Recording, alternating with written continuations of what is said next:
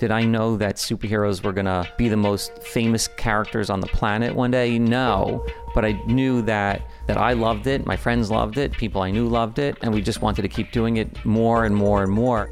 From RevThink, you're listening to the Rev Thinking Podcast, a conversation between creative entrepreneurs who know the best way to deal with the future is to create it.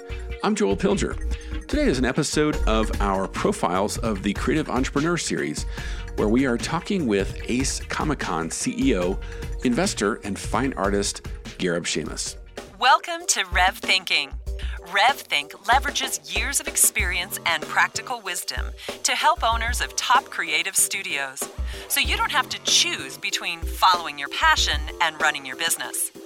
Now here is your host, Joel Pilger.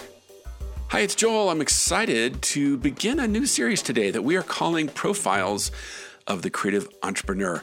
Now, in this series, we will be interviewing from time to time inspiring creative entrepreneurs in hopes of learning from them about their journey, navigating the intersection of creativity and business. Now, before we get into that, one quick announcement. Just wanted to say that if you are a creative business owner, partner, or principal, that RevThink invites you to join our private Facebook group called The 7 Ingredients. Now, this is a private and curated group of owners who own and operate studios, agencies, and production companies. And this is where we are together discussing, debating, and sharing how to run a thriving creative business. It's insightful, it's private, and hey, it's free, so we'll see you there. Just go to Facebook and search for the number 7 and Ingredients, and then request access. Okay, so now let's get to today's episode. So this is an interview of Tim Thompson talking with Gareb Shamus. This was conducted when we were in New York City recently doing our business intelligence briefings with owners there in the city. Now, a little background on Gareb. For 20 years, he was the publisher of Wizard, the comics magazine, as well as numerous other magazines. Gareb also created, operated, and sold the International Fight League, Inc., which he co-founded and served as the CEO. He even produced several televised MMA fights with Fox Sports Network and My Network TV. Now, Gareb is currently the owner of the Pivot Gallery in New York City and a galleried artist who has been featured in America and Europe. And most lately, Gareb and his brother started a new business called Ace Universe. And Gareb says about that, our purpose is to create a global voice for the superhero generation by producing Comic-Cons that showcase world-renowned celebrities, artists, curated panels, top-tier vendors, and unique experiences that engage and immerse fans around the world like never before. We plan to live stream all facets of the events and create a global media channel focusing on superheroes. I should mention the upcoming Ace Comic-Con events include Long Island and Arizona, where there are going to be such notable celebrities as Gal Gadot, Henry Cavill, Tom Holland, Chris Evans, Stan Lee, Haley Atwell. I could go on and on. But to check that out, just go to aceuniverse.com, and that's where you can grab tickets and find out more. Well, I know you're going to enjoy this conversation between Tim and Gareb about his journey, about his passions, about his varied interests from business to the arts. So here is a profile of the creative entrepreneur, Gareb Shamus. Well, we're back in New York City, and I'm sitting here with my friend, Gareb Shamus. It's good to see you, Gareb. Thank you. So happy to be here. Thanks for inviting us into your beautiful studio. It's really wonderful to be here today. Oh, great. This is my playground. So I've heard it a few times, but why don't you tell us how you got started? So luckily, I grew up with a family that was very into our education. So luckily, I was always very well educated. But I also had 3 brothers. So we grew up collecting sports cards and comic books. And it became such a great family hobby that eventually my mom wound up opening up a comic book and sports card shop. So, really? Yeah. So we're talking over 30 years ago. For my mom to even be that entrepreneurial was pretty incredible. And at the time, you don't even think about it, but like to have that type of role model growing up, and my dad always had his own businesses. It was always a situation where my parents never came home and said, "I hate my boss." And, right. It was always, how do I go and do something and start something and just make it work. So can I just stop you? Did your mom open the store because of you and your brother? She was inspired by what you guys love and just wanted to do something for you? Or? Absolutely. I mean, we literally didn't have enough room in the house anymore because we would go to the card shows and buy and sell, and we'd pack up the station wagon every weekend and go to another show and sell. And it became such a great family business and something that the family could do together, actually. Well, that part already gives me chills because I come from 4 boys and then I have 5 boys of my own. And I know what it means for a parent to love their kids for what they are doing and be part of it. So for your mom to be that kind of inspiration is amazing. Great place to start. Thank you. And my dad, too, always had his own company. And it was always about, as long as you're educated, you could do anything you want. And because no one could ever take that away from you. And wow. So I think I actually want to interview your parents now instead of you. They sound very amazing. They are incredible people, luckily. I literally consider my mom one of my best friends. Oh, that's awesome. Because I had 3 brothers and we grew up collecting sports cards and comic books, when I went away to college, I used to work for the school newspaper and sell advertising. And this is back in the mid to late 80s. And I wound up making a lot of money for the school newspaper. So we wound up going completely desktop. So I became an expert on the Mac and Apple computers back when they first started in the desktop publishing world. I mean, at that point in time, the PCs were so kind of dumb that it's not like you didn't have the Windows that you have today, or you didn't have the Apple that you had today. It was really just getting started. I mean, we're talking about a Photoshop 1 and Quark 1 and, the first laser printer ever. Yeah, right. But what happened was that all of a sudden you could do this really dynamic stuff that you could never do on your own. So I wound up, it's kind of interesting. When I was selling in the field one day, I bumped into another person selling kind of the same client. It turns out that he owned his own local newspaper. And he started talking to me and he's like, what are you doing? What do you make? I said, we sell the ads. I keep 10%. And school gets 90%. He goes, well, I own my newspaper. He goes, I keep the 90 and I give people like you 10. And I was like, I like those economics, much better. So I caught the bug for the publishing world. And again, this was back in the late 80s where there was no internet. Cell phones were just barely emerging. Right. And that was and being a publisher was a very prestigious thing to do. So when I got out of college, there were no jobs. So I wound up starting a newsletter for my mom's store. And I engaged all the people who worked in the store, a lot of the customers to write the articles. And I had a Mac and a photocopy machine. So it was a perfect recipe to start something. Right. And then eventually the customers liked it so much that I wound up turning it into a magazine. And because there was this really amazing distribution system set up into the comic book shops, a lot of people really liked it right from the start. But it was only after about a year when these 7 artists decided to leave Marvel to start their own company.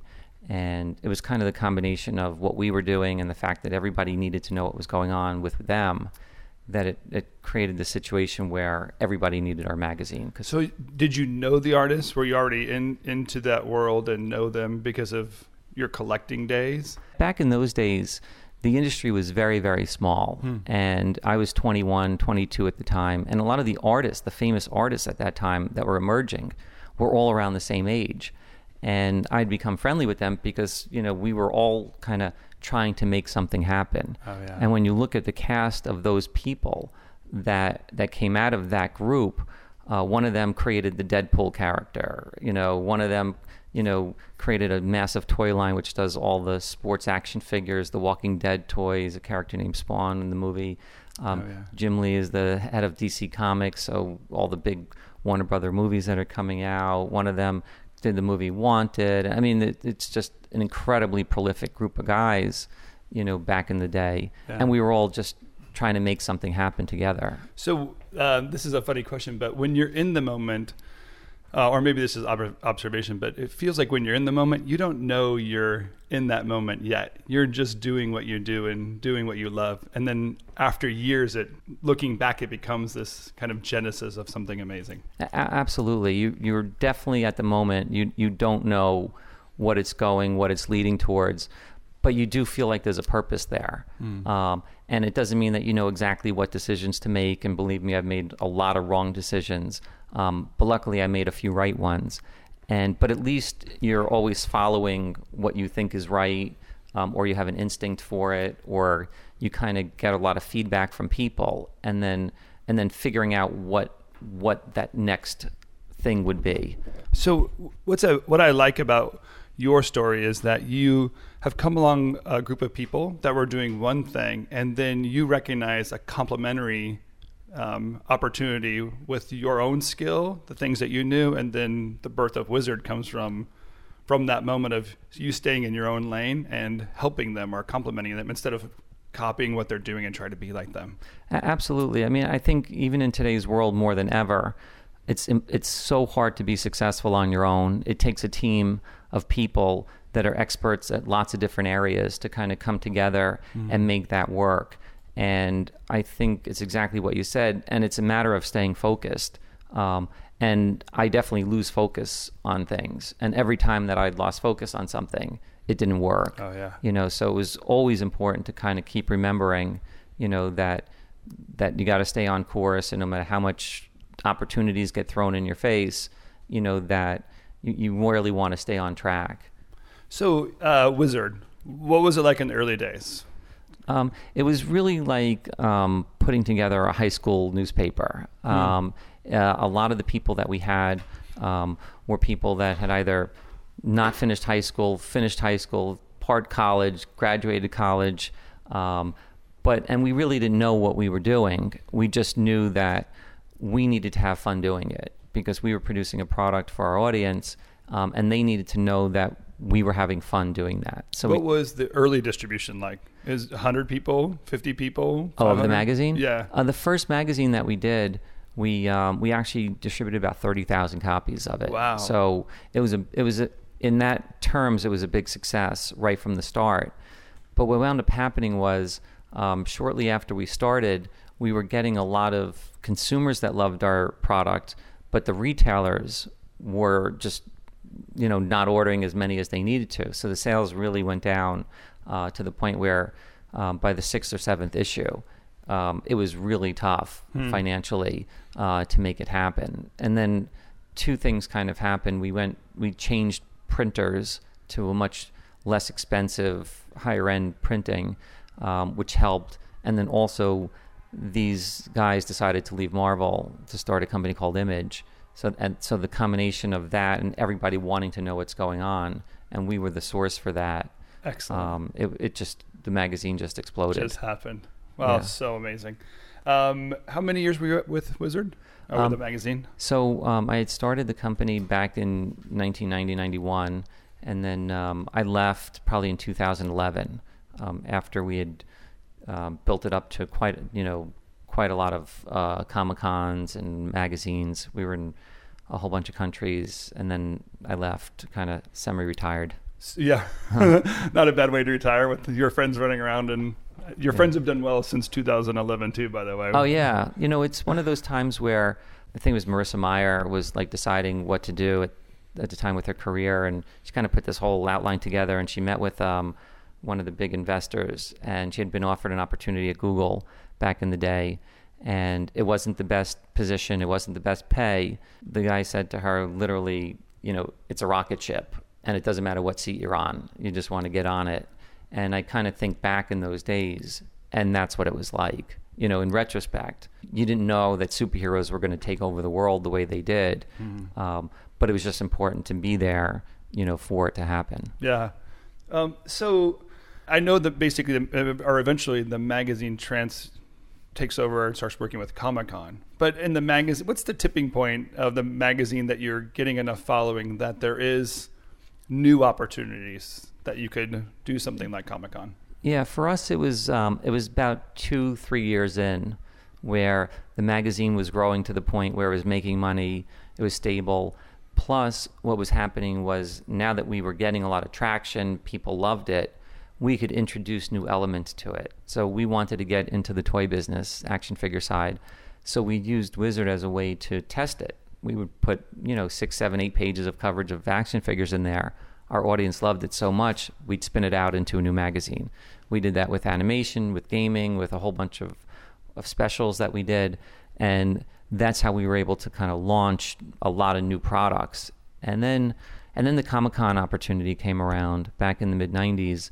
At the time, there were 2 Comic-Cons, one in San Diego, one in New York, one in Chicago, but they were really comic books on tabletops. I mean, that really was the business. And it was actually old comic books. And there was nothing really addressing for this new, younger consumer that liked the new stuff, that liked the new heroes, that liked the new comic books that were coming out. And so we wound up buying the Chicago Comic-Con, and they had maybe a few thousand people at the show. And for us, it was actually, how do we throw a party? It wasn't even a business. With your friends. Yeah. I mean, it was really like, how do we just get everybody we work with together in a room and celebrate what we do? And it was like, okay, well, how much money do we want to lose to throw this party? And it was actually a very magical experience what happened, because all these people that were disenfranchised, because if you were into comic books or superheroes, you were a geek, you were a nerd. But at the time, that was being an outcast or an outsider or a loser, or it was a very derogatory term. And then when all these people showed up in one place, they got to see all these other people that were into this, that got dressed up in costumes, that liked comic books, that liked certain superheroes, that liked toys and games, and just wanted to buy more T-shirts and things like that. And then all of a sudden, then it became this movement in a way where people felt like, wow, we're not in this alone, we're together. So that you found the tribe, or the tribe found you in a way. Yeah, I think that was a really defining moment for us. Was there like an aha moment of moving from just doing something fun to feeling responsible for this new tribe of people, this group that wanted to gather?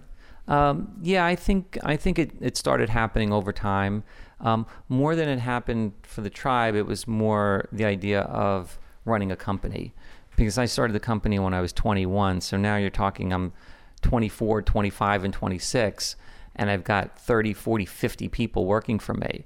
And I'm like, I'm just a kid, and I have so many people in the company are, they're older than me, and then and then they might be married and they might have kids, and all of a sudden, I'm now responsible for everybody. And, I always felt that obligation that if I'm not working, they're not being fed. So it definitely created a lot of pressure. I love the story you tell when you tried to go to a Comic-Con, but you couldn't rent the car.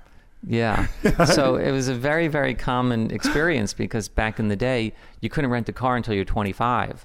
And a lot of artists and writers had that problem, because we'd go into these Comic-Cons, we'd all get to the airport, and we'd have no way to get to the hotel. There was no Uber. There was no, you have to take some crappy shuttle that took 3 hours. So it was really funny how we would always kind of get in and team up and figure out how to get to places. Yeah, I love it. The young entrepreneur story of running into the wall of, be younger than the age limit that the world wants to accept you be successful, and yet you're creating something new and making some kind of new opportunity that the world kind of loves and needs. I just love that moment. Yeah, so that was one of the things that I found to be always great, and that always helped me keep a very open mind, which was I never cared about how old somebody was. Like, some of my best friends were some of the biggest and best illustrators in the world, and they were 21, 22. We had editors that were in their 20s, and they were brilliant, and they were funny, and they were cool. And so I never looked at age. I never cared where an idea came from. I always wanted to make sure that those ideas came to the surface. And I think that did help me. And also, I was that person too. I was that young person that I needed people to take serious. And also, luckily I looked young for my age. So when I was 21, people thought I was 14. It was actually very hard to get things done. Very few people took me serious. Did your mom go with you so that you can rent the cars? A lot of times, yeah. That's so great. It's hard enough being an entrepreneur. To be in your 20s an entrepreneur, it's pretty amazing. So what's the aha moment? When does Gareb kind of own something and just going along with what's there and throwing the party, to recognizing, hey, I think I've realized I do something different. I see opportunities and then I take it. Where's that aha moment, and that you start building other enterprises as well? I think what happens over time is you get over this fear. And for me, it's all about starting something. And I just want to see what it looks like. I use that expression a lot with people that I work with, that say, oh, we're not going to do that because, it won't look good or whatever. And I'm always like, I just want to see what it looks like. And for me, it's, if it looks good, if I like it, if it smells right or tastes right, maybe we'll take it a little bit further and just keep taking baby steps to see how it progresses. But I just don't have a fear, because I know that in this world, you can actually accomplish anything. Did I know that superheroes were going to, be the most famous characters on the planet one day? No, but I knew that that I loved it, my friends loved it, people I knew loved it, and we just wanted to keep doing it more and more and more until it became this global phenomenon. So, it's possible. And when you look at somebody like a Mark Zuckerberg who started Facebook, it's like, did he think he was going to, even in his wildest dreams, I don't know that he could have thought that he'd have 2 billion people on a platform. But, for him, it was, how do we get Harvard? And how do we get the next one? How do we get the next one? And then before you know it, so it just goes to show that it doesn't matter how old you are or anything to do with, what constraints there are. You actually could do anything if you're passionate about it. I talk about, or I like to talk about the stages of a creative career and how a person in their career moves from the beginning stage of an artist, and then they develop and realize there's more opportunity if they become the auteur, which is the person that other people do the work, but the auteur gets the credit for it. And then eventually that person, which it sounds like you had those moments in the Wizard days, which is you have found a body of people that were amazing at what they did, and you collected them together and put the Wizard brand on top of it, that auteur stage. The next stage of the career, it seems that people move to, is what I call the curator stage, where they're no longer trying to just take all the credit. They're willing to share that credit with others. So they take the artist and give artists credit, and then put a brand on top of it as well. And I think the evolution that you had from Wizard into the next enterprises is the beginning of you curating things of like kind. So tell us what happened after Wizard when you started getting into other types of superheroes. So what I started to do is, as I started, learning about all these things just for my own sake, it became more and more apparent in the world today that it's all about bringing in the best people and giving them an opportunity and giving them a platform and giving them a way to work together to make a lot of really great things happen. And that's life, and luckily I've had my whole life around building a network and meeting people, and I'm always fascinated with meeting people. And even to this day, I still meet a few new people every single day. And which Joel and I benefited from when we reached out to you and you said yes. Yeah. So, but it's true. I mean, I live a life where if I'm available, the answer is yes, because you never know where things are going to come from. And I think a lot of people tend to get caught in their levels in life where, they might only deal with a certain level, whether they're president or CEO or they're a VP or they're a manager or there's some other role in life. I think they constantly get caught in that role of these are the people that are at my level that I'm going to work with. And I don't see levels to me. We live in a world where you've got young people starting billion-dollar tech companies, and you've got old people reinventing themselves and doing really cool new things, and you've got people that are very stagnant in life that don't know how to get out from what they're doing or take a chance. And so for me, it's really figuring out how to bring the best people together. Yeah, you've taught me so much. I think you and I know each other for maybe 2 years now. 3 years now? 4 years now? My goodness, you're kidding. How am I getting this old? This can't be true. But whenever I'm in New York and we have a chance to sit at the Soho, we'll sit at the Soho House. And you've taught me this part of it, that it's the meeting the people, and the people are the opportunity. And you're not afraid of that moment. And knowing you a little bit, I'd say you're somewhat of an introvert. So you can't necessarily want to be open and start every conversation with a new stranger, but you're willing to do it. There's a new kind of opportunity in each conversation. Yeah, it's funny. Yesterday I saw a quote, and I'm not a quote person, at all. But Gary Vaynerchuk is awesome, and he had a quote that said, "If you don't enjoy the process, you've already lost the game." And I love the process. I enjoy the process, and for a lot of people, that process is a grind, and that they don't want to go out and go to another party or meet more people, or they can't get motivated to just keep going at it day after day after day. But I enjoy that part of it. Yeah. And, when you embrace that, then you can succeed. Yeah. And the other thing that you taught me well is how to hear what people are saying. And I think, I was, when I first met you, I was very curious about what that was like, or what you were seeing, or what you were talking about. But really, when you've listened to me and my stories and my ideas, you've given me insight, because you've learned how to hear what someone's trying to explain. And then here's the best part: you honestly give away the value for free. It feels like you give someone honest direction and honest feedback, even if it doesn't necessarily benefit you directly. It hasn't always been that way for me, though. So, I definitely think that in my earlier years, I do think I probably did have a hard time hearing people and doing things my way. And I think I've had a lot of people give me some good advice over the years that I probably should have taken, or felt like I was too deep into a situation that I couldn't take that advice. And it's only been within the last probably 8 to 10 years where I felt like my life has become way more open, way more transparent, starting to, embrace what other people are talking about and kind of digest that. And then also become a lot more open with the fact that, I used to be a lot more secretive about my ideas and things of that nature, and then realize that I'm never going to do this stuff, or it's going to take me forever. But if I just give it to other people, great, let them go do it. Let them enjoy their life if it helps them in any possible way. And that's when I started mentoring a lot of young entrepreneurs, and I started getting a lot of fulfillment out of just giving my advice, if people wanted it, whether it was good or bad, whatever. But at least it was whatever insight I had. And I got a sense of just a great fulfilling, a feeling out of being able to do that, and finding that even sometimes when I can't even take my own advice, but I do know that it's in my heart, it's the right thing. Right thing, yeah. So I enjoy that.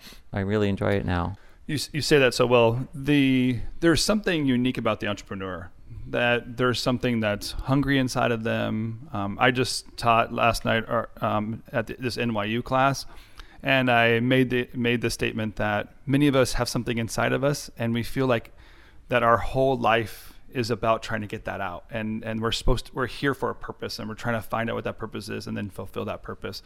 And I know that through your process or your willingness, that's what we love about entrepreneurs, right? Yeah. That's why we're in the help entrepreneur business of things. I mean, I know that, people call it entrepreneurs and stuff like that, but, for me, there is that purpose, right? I see a problem and I want to fix it. And most of the time it's a problem that I have, right? I want to do something and there's nothing out there or possible for it. And, so I've started companies, with the whole intent of fixing my own problem. And then I find that a lot of people are like myself and have that similar issue. Yeah. And, but very recently, within the last 3 years, I started painting, and it's a whole different sort of fulfillment, and a whole different sort of, fixing an issue, which is more my own, but it's about, luckily I've had a very blessed life. So my pieces are all about, they're very meditative for me. So it's all about being very positive and optimistic. And it's a way for me to visually express, some of the themes that I've been through in my life. We're sitting in the middle of your gallery right now. And I told Joel earlier, I feel like I'm in the middle of Garib's head. I feel like I'm sitting in your brain with the expressions that we're sitting around. I love the technique and I love the process that you've discovered to make it. Thank you. And that actually is very true. It is. You are in my brain, but you do get to see, what this crazy colors and patterns are coming out, that I dream about, and that I wake up and I got to mix these colors and I got to put them down a certain way and in a certain order and a certain precision to them, because I want to express a theme about, as an entrepreneur just getting started. It doesn't matter how small. So I'll do small drops all the way up to larger drops, or I do patterns that seem very random, but over time they get bigger and bigger, about following your journey, and it doesn't matter, where you're going, as long as you're growing along the way. Or people think your life needs to be perfect and rainbows need to be perfectly arched, but they don't. They can follow any path. Right. And, so many pieces that I've done are kind of trying to show people those ideas. I have another one called The Dancing Birds. And even though there's no paint that goes off the canvas, and it's all about, no matter how confined you think you are, there's still lots of room to be flexible and organic and to move and go with the flow. And, as an entrepreneur, you feel that way, where you might have financial constraints, or people can only do so much, or you can only accomplish, but you still have a lot of room to maneuver. So there's one more thing that you've really inspired me on, in that when I was doing the stages of a career, there was parts that I can see, the artist, the auteur, and even the curator. Because most of the people I deal with are in the auteur stage. I was trying to find that stage that they could possibly go to and add community to it. You talking about the people you meet and how you meet them, you would agree with me that there's this opening up to community to get there. But here's the thing that inspired me, and I think your art, and even what happens after Wizard, which you can talk about, is I tell people they go from the curator stage to the collector stage. And the collector stage is so unique because an art collector pays the money for the artwork and then hangs it on a museum wall for free. And then somehow there's additional value to it. And I think the way you live now is what I have in my mind of what a collector is really doing. You alluded to it when you said, I have problems that I want to solve, so I start businesses to do it. You start a collection of solutions in a way. Right. I know I'm kind of telling you this and asking you the question at the same time, but what's it like to have that moment where the next tipping point comes and you get outside of all about me and about building the world or growing the world through your process? I think I don't really study it that way, so I don't. No, that's my job. I know, no, but I know, but that's the whole thing, is that I never think, oh, here's how I'm going to do all those kind of things. Yeah. For me, all of this stuff starts literally very, very small. When I started painting, I just wanted to paint in my house, and I came up with an idea of why I wanted to paint and how I wanted to use art as a way to be very honest and kind of not even share it with my friends at that point. It was really just about myself. I needed a creative outlet for things. And then it just kept growing and growing. And then, after 6 months or a year, it was only then that, I showed it to anybody that had anything to do with the art world before they were like, wow, and to me, it was like, it wasn't about that. It was just, I needed to have a place for my expression. And so, so in business, the same opportunities have happened, and almost you hold it in at first, not knowing, and then it develops into something. Absolutely. So I'm in the process of building an app right now. We're getting pretty close to finishing it.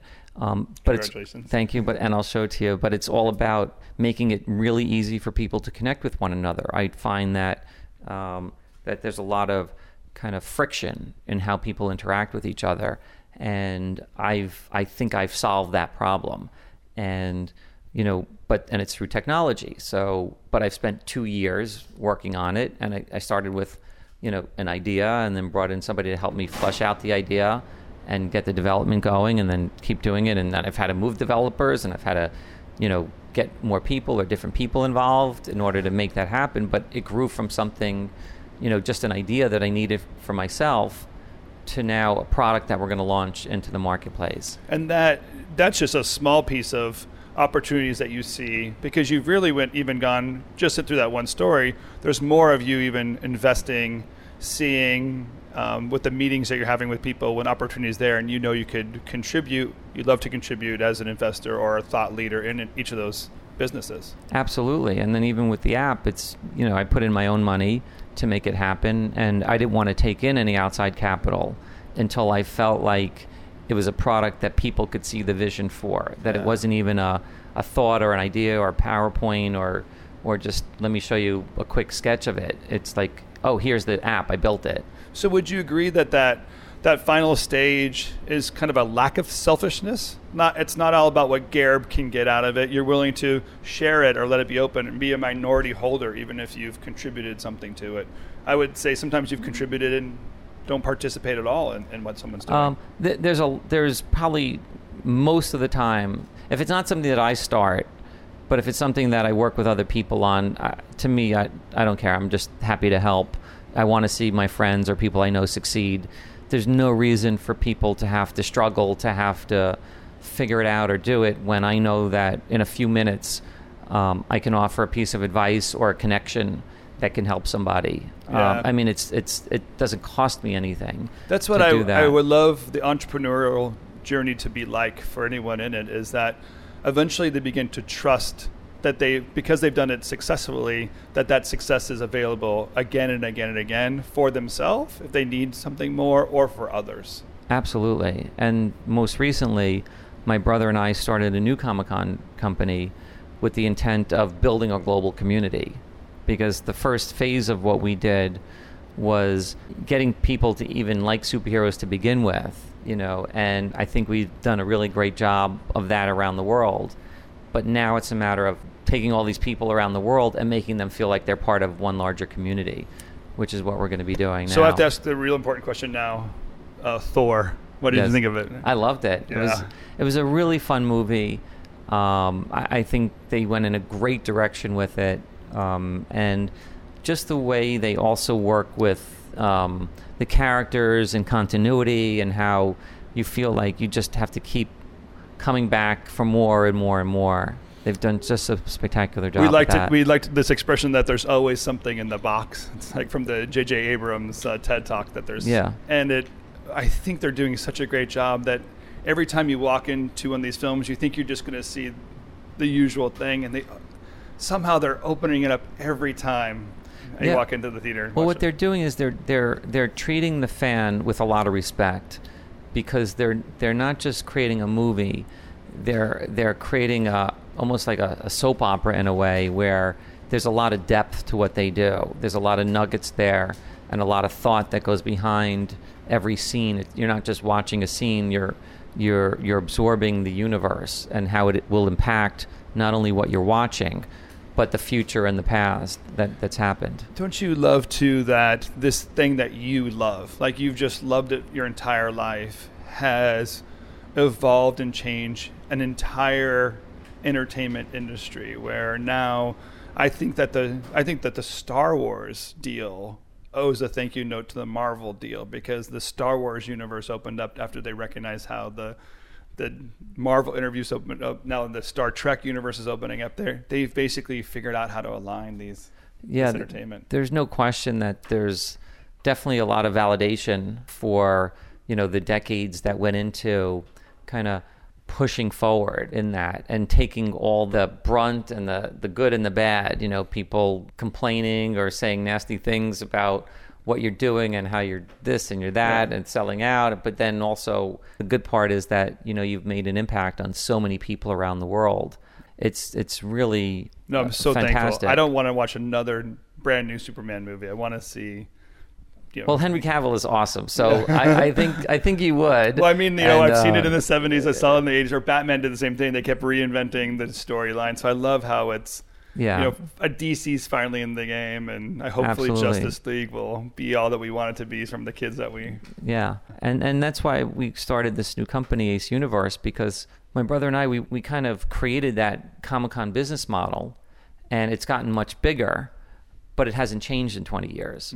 So we said, what's the future of that world? What are the pitfalls? What are the problems that people had? You go to a website for one of these events, and there might be a lot of stuff going on, but your access to it is very limited. And you go home and you're not happy because, only a few people got to experience it.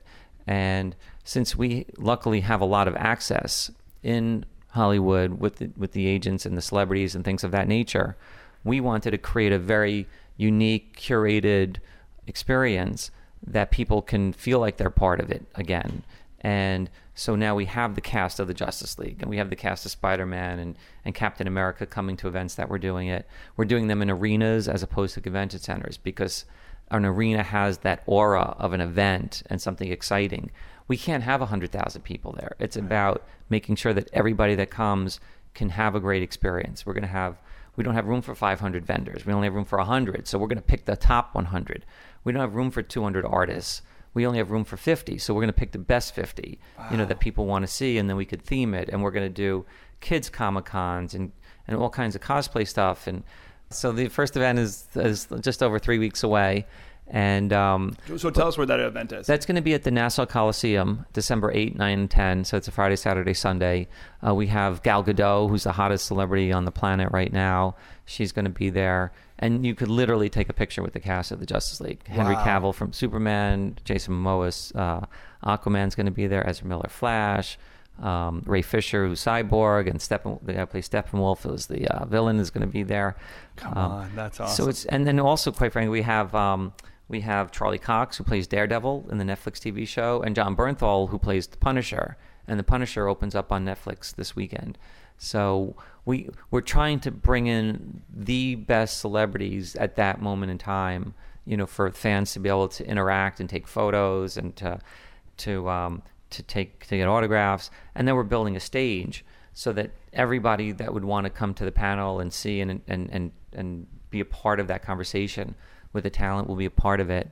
But then what we're doing is we're going to be live streaming the whole event all over the world. Yeah, amazing. So what we're doing is we're saying, yes, you could buy a ticket to be at the show, but it doesn't matter where you are in the world, you're going to be able to participate and see what's going on and feel like you're part of that moment.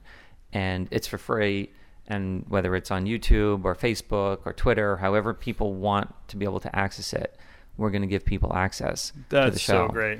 So I was going to ask you a question.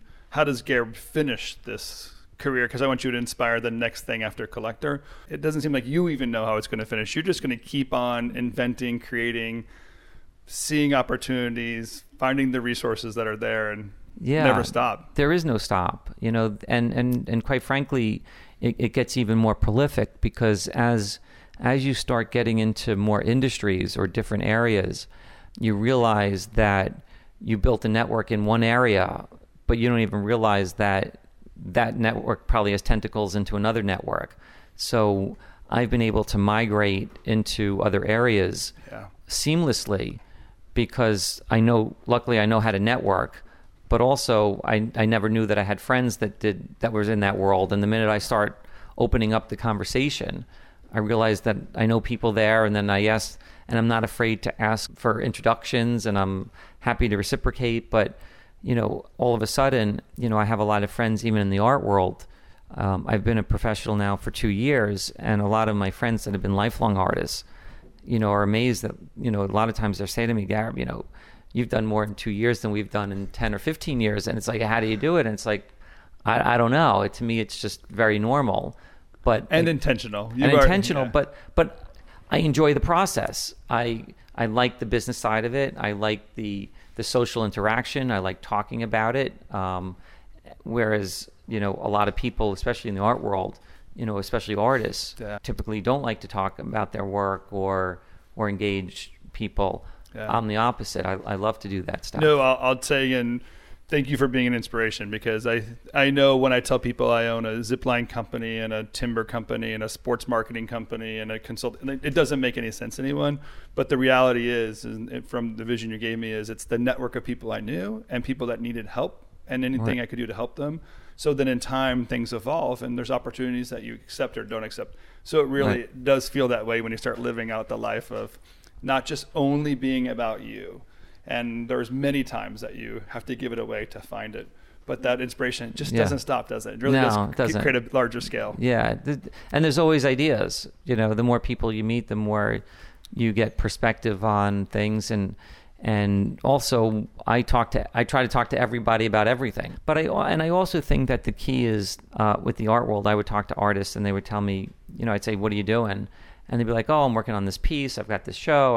And then if I went to them in a year, it'd be, what's going on? Oh, I got this piece. I've got the show. If I talk to them next year, oh, I got this piece.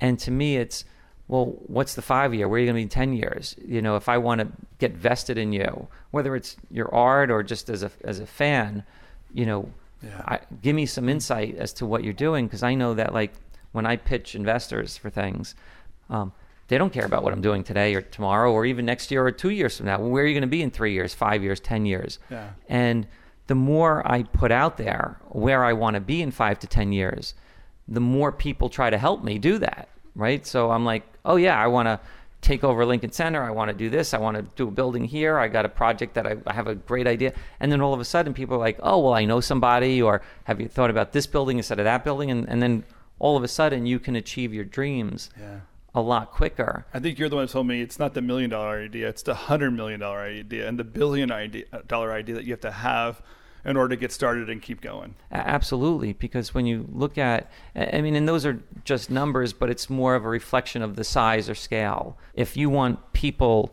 to want to be inspired by you, how do you inspire them? Mm-hmm. And it's not about what you're going to do next week. It's about what you want to accomplish. And people also want to accomplish things. And I think if they feel like they can help you do that, they will also get a sense of accomplishment as well. So great. Gareb, I never know when to stop talking to you. There are so many things I want to learn. I'm glad I'm inside of your brain, because I often pick your brain, so I might as well just be living in it for a little while. But I just want to hear, to finish, I want to hear about what inspires Gareb. I know that I'm inside your brain right now, and the colors and the shapes that are here. I know that you have family. I know you have people that you love and inspire you, but there's something that keeps you going on a day-to-day basis that you would love to make sure that they know what you're doing, or you want to kind of change the world or touch something. So what's the kind of the big thing that that you want to leave the world remembering about you?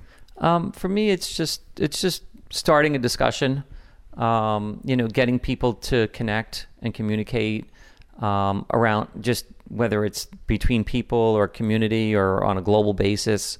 So when you look at almost everything that I've done, it's all centered around people engaging with each other, right? So whether it's the magazines and the Comic-Cons and people organizing around something that they're very passionate about.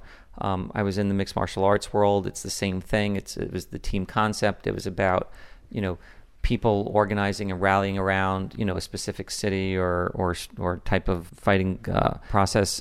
But then when you look at the Comic-Cons now that we're working on and the global streaming platform, it's making people feel like they're part of that all over the world, that they could be a part of what's going on. And then it's even the art. It's, when somebody, sees my art or buys a piece of art or looks at it, it's this idea that they can feel good about it and then share it with somebody else, and then the art itself becomes part of that discussion. And so many times now people tell me, oh, I showed that piece to my mom, or I showed it to another friend of mine, and we started talking about it, and I love the idea that these things are creating these discussions amongst people. I think you're in Malcolm Gladwell's book, The Tipping Point. I think you're the connector. I think you're the one that wants to make the connection. So I love doing that. Yeah, no doubt. I got to say again, thank you so much for all that you inspired Joel and I. I love hearing your story, and I often brag to my kids that I know you. So I appreciate you letting me be a hero in my own house. The superheroes are ruling there. So thank you again. I appreciate it. You guys are great. And I love talking about this stuff, and however, I can help, the people listening, I'm happy to do so. We've mentioned your art a few times. So if people want to see the art we're referring to, what's the website that they can go to see it? The best place is my website. It's my name. It's Gareb Shamus, GarebShamus. Great. And the new Comic-Con company is called Ace Universe. So if people want to go to aceuniverse.com, they could check out all the cool stuff going on. Get your tickets or see Absolutely, yeah. So excited about that. All right, well, thank you very much. Thank you. RevThinking is produced by RevThink. Feel free to connect with us at revthink.com. We'd love to help. And hey, if you like the RevThinking podcast, please do us a favor by subscribing on iTunes and giving us your feedback. Thanks for listening to RevThinking.